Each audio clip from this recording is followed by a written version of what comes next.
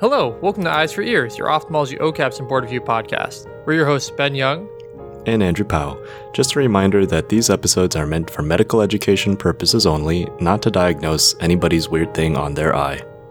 Each week, review a high-yield topic and talk about the why and the how. This week, we're talking about... This is what you usually say. My bad. I'll let you say it.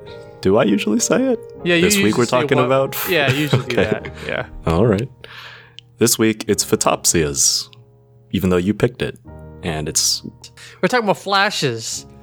I don't know. Can we use the actual clip of that song? I don't think so, but... I don't know how sampling laws work. Can we get like 2 seconds of it? Flash. I was trying I know on YouTube you can use things very quickly. Yeah. You certainly can just say Flash Gordon because Josh Gordon in the NFL uses it all the time. Well, I don't want to say Flash Gordon. I want to say Flash. I was trying to cue Faye to do the part for me. Faye's my fiance for our listeners, but she's reading her book. Is all this actually going in the episode? I don't know how much is going to go in, but, you know.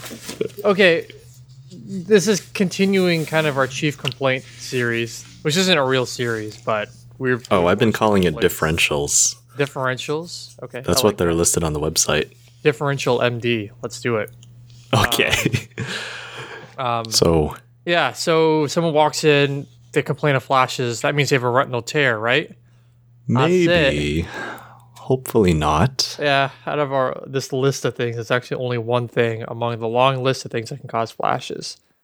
So, how we're going to tackle the topic is we're going to use the same technique that we've used in other episodes looking at chief complaints. We're going to go anatomically, so follow that from photon to neuron, and then once we get to a target tissue where the problem could be, well, we can go through a system space approach and talk about the different things that can cause flashes in that target tissue.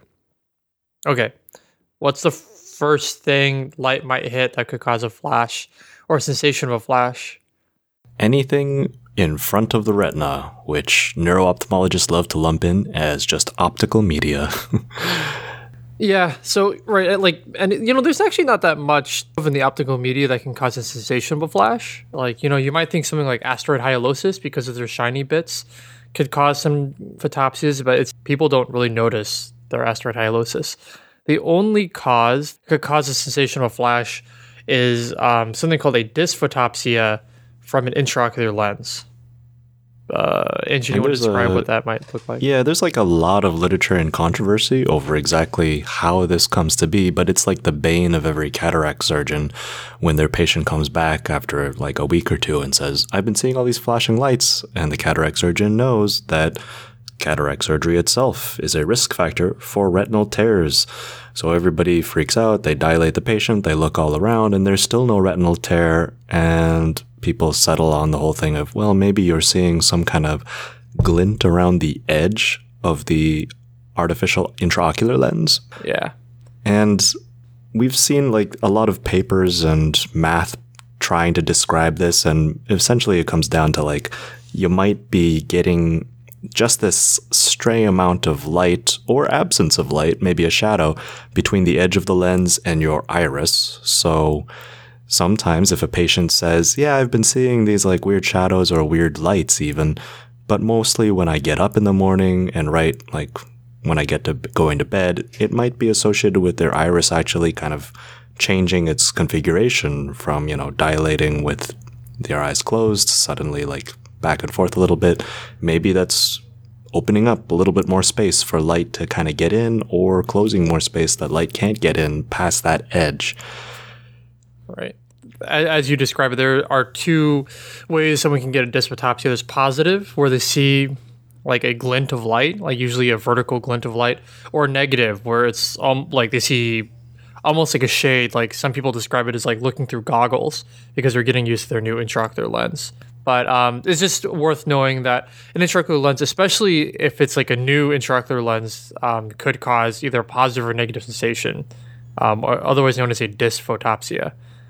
One other thing that is in the optical media that I didn't include in the notes was Curse you, Benjamin. I know. Subversion of the highest degree. If someone has a PI, so if they have a hole in their iris, then stray light through that can give people glare, which they may interpret as a flash of light, depending on the light that hits their eye. Again, that's another topic that might be a good separate episode of discussion to talk about where you can put the PI to minimize that. But hold on, my washing machine is continually beeping. Can you hear that? I do not. But okay, cool. It's driving me crazy. But if you can't hear that, I'll leave it alone. No, it's okay. Okay, it's driving me slowly insane. Okay, but that's like optical media stuff. So basically, if you did something new to their eye, like put in the lens or did an LPI, then you could think about that maybe causing the sensation of photopsia. Otherwise, we're going to get to the meat of the episode, which is about flashes that come from the retina. And to broadly explain why they happen, basically anything that can irritate the photoreceptors can cause the sensation of experiencing a flash of light. Andrew, what is maybe the most common reason someone will get a photopsia? If there's some traction on the retina, mechanical tugging on those photoreceptors that triggers them to just fire without a good reason. And usually that's from the vitreous tugging on it, right? Right. And, it's basically the opposite of, we were just talking off air about phosphenes, which is where you rub your eye and then you can see little lightning bolts. I mean, that's just mechanically pushing on photoreceptors and causing a sensation of light. So in this case, vitreous pulling on the retina is doing the same thing in the opposite direction, which can cause a sensation of light. It doesn't always have to be a posterior vitreous detachment that causes it, by the way, because I think that's how clinically a lot of us may think about it. Certainly a posterior vitreous detachment, i.e. the hyaloid of the vitreous pulling on the retina, can cause it, but other things can cause it too. For example, just moving your eye rapidly in one direction can cause a very brief flash of light, usually in your temporal visual field. That's called Moore's lightning streak. They think it's from the shock wave of the vitreous kind of splashing around slapping around in your eye, which can cause just an arc of photoreceptor irritation, which is common in people who don't have a vitreous attachment. So someone may just notice that, have never seen it before, and come to your ED with that complaint. That sounds like a headache to diagnose and manage. Yeah. So, I think the takeaway from knowing about the existence of this is, even if you look at someone's retina or vitreous and you think it's attached, and even if you do like a B scan or an OCT to try to see if it's attached at all, if all looks attached, people can still get photopsias from, the vitreoretinal interface without there being an attachment. So that may help you sleep at night. And we'll talk about characteristics of other things that aren't vitreoretinal interface problems that can give photopsias, so you can look for those things too. But yeah, that's Moore's lightning streak. And then, as we mentioned, there's, acute symptomatic PVDs is, definitely something that's why we tell people to come in, within a day if they have new flashing lights to be seen. When the vitreous as it's peeling off the back of the retina, it can cause flashing lights. But it does not necessarily mean they have a retinal tear. Andrew, how often do they have a retinal tear if they have a symptomatic PVD? About 15% incidence if that's a symptomatic PVD. If it's a hemorrhagic PVD, though, that jumps up way higher, right? Way higher, yeah. But this isn't the PVD episode. Yeah, it's like, what, over 70%? I think 75 is what I kind of remember, but... Yeah, it's mad high. I'm not sure. Yeah, presume they have a retinal tear in that case. But they only have flashes. It does not mean they have a retinal tear. So that just helps you hopefully prognosticate. You definitely look for it. Like, I would sclerodepress and everything. But that doesn't mean, like, if you don't find it, doesn't mean that you missed something. Yeah. And then, there's actual retinal tears. That causes photopsia just by having that flap that gets pulled on by the vitreous. One just important thing to remember is, just because you treat a retinal tear, like let's say you have a horseshoe flap tear and you laser it, they can still get flashing lights because it's just the pulling on the, surviving photoreceptors that causes the sensation of flashing lights. It's not until there's chorioretinal adhesion from your laser, which can take a couple of weeks, or until the vitreoretinal traction is relieved that the photopsias would stop. So just because you lasered someone, they're still having flashes, doesn't mean you failed. We'll probably do another full episode on retinal tears and such and vitreoretinal interface problems. And that's definitely what I think, we train our junior residents to think about when they hear chief complaint of flashing lights. But that's not the only thing that causes flashing lights. And broadly, what other retinal conditions might cause flashing lights? Geez, like broadly, Broadly. anything, I guess. Yeah, things that start with I, maybe. Any kind of infectious or inflammatory etiology that would irritate those photoreceptors too. Right. The obvious ones are usually you think more of the inflammatory stuff because that's what we are more used to seeing, weirdly. Just thankfully we don't have that much infectious retinitis in the States these days. Any of the white dot syndromes could give you photopsias. In fact, many of them are well known to do so. In our white dot syndrome episode, which was number 3, I think? It's been a while. Yeah. We talk a lot about all of them most of them do cause photopsias. I think azure and mudes are known for their presenting symptoms being photopsias. Yeah, PIC is pretty commonly, that might be the first thing they notice as flashes too, from punctate intrachoroiditis. Uveitis, that makes it all the way to the back. Posterior uveitis could do it too. And it's all kind of the same mechanism, just irritation of that photoreceptor layer. For the infectious stuff, did you have much on this specifically, Ben? Because I looked up case reports of syphilis causing photopsias. Couldn't find one on tuberculosis. I mean, I know. Did you find any on syphilis or? I found a single one that was titled something ridiculously exotic. Yeah, that's funny because that was one of my grind rounds. Was someone who had syphilis with flashes. That's actually what made me look up all this shit. Great. I was like, oh yeah, no, definitely their vitreous is just attaching. But then there's a very subtle. They had metamorphopsies too, which led to the diagnosis of syphilis, neurosyphilis, and she got IV penicillin. Not too So it was the syphilis direct action on the retina itself? Yeah, they had a placoid lesion. So it was a circle of syphilis that on OCT you could actually see the spirochetes in the choroid, and adjacent to them I'm sure is where the flashes were. If you looked at the OCT at the rod, the ellipsoid zone and such, the ISOS junction, it was completely smudged out from the inflammation from the spirochetes. And then after being treated, smudged out. Yeah, smudged out. That's what I wrote in the interpretation. And then after she got the penicillin, it came back to normal. It was incredible. But her main manifestation was flashing lights because she had 20/25 vision or something. Her vision was fine. I'll buy that. The case report I saw it didn't seem that convincing because it was the syphilis created internal carotid aneurysms. So it was maybe they were having photopsias more from an ischemic problem. I don't know. Interesting. Very interesting. But yours is syphilis can directly affect the choroid and the retina. That makes sense. Yeah, why they'd have photopsias then.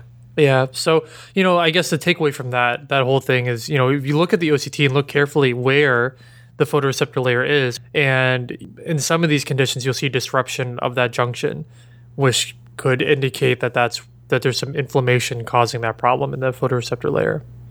Yeah. Yeah. But then just one other shout out, the toxoplasmosis is known to sometimes cause flashes. It's a similar thing. It's just local irritation of the photoreceptors.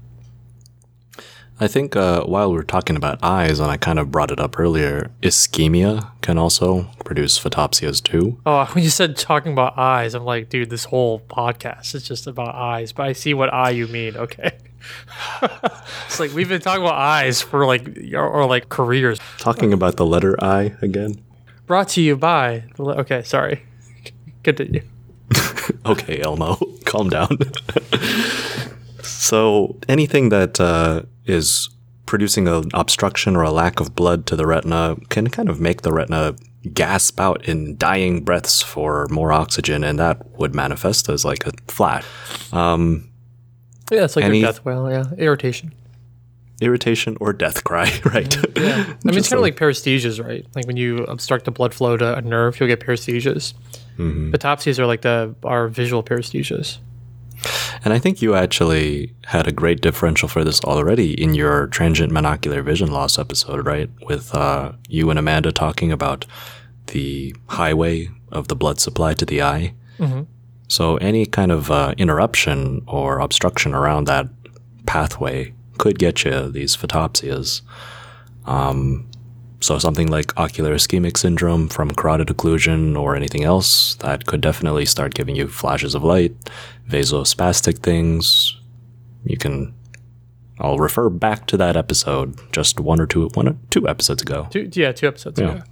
And then lastly are neoplastic conditions. So the main ones are melanoma. You may know that there's a popular mnemonic to memorize what makes a nevus more likely to be a melanoma, and one of those things are symptoms, and those symptoms can be flashing lights. The same thing is true for uveal metastases from things that aren't melanoma, but could be other things. Like breast cancer spread to the uvea, you mean? Perfect. Yeah, exactly. Yeah. Like whatever else can spread to the uvea, which is the most common, intraocular malignancy. And then hemangiomas, choroidal hemangiomas are known to sometimes give flashing lights as well. And then last in the neoplastic column, and this can kind of cross over with inflammatory, are the autoimmune retinopathies. So there's cancer-associated autoimmune retinopathy and melanoma-associated autoimmune retinopathy, abbreviated as CAR or MAR, C-A-R-M-A-R. These are really from autoantibodies attacking the either the ILM or the Mueller cells in the retina. And it's thought to be that these autoantibodies are generated from having some other cancer or melanoma. These are kind of scary because initially you could have no fundus findings. So if someone has photopsias and is not, doesn't have a clear other reason for why they're having it and has a cancer history, then you really should follow these patients to see, what's going on. And we may do a autoimmune retinopathy episode later, but that's all we'll go into it for now because it's a very tricky topic. But yeah, that really covers the retinal causes of photopsias. Not to say there aren't others. Yeah, exactly. Not to say there aren't others. So if we continue our pathway from photon to neuron, we can get to neuron now. So in some cases of optic neuritis, when you move your eye, you can sometimes get flashes of light.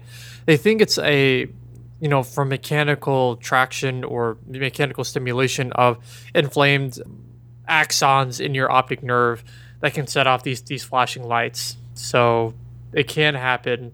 It probably shouldn't guide you to saying that someone has optic neuritis or not. You can refer to our optic neuritis episodes to help figure that out. But, you could explain away someone's photopsias if you've ruled out other reasons for them to have photopsias. Because remember, moving your eye around can also give you photopsias from that Moore's lightning streak we talked about before, just a vitreous sloshing around your eye. So you can't win. you can't win.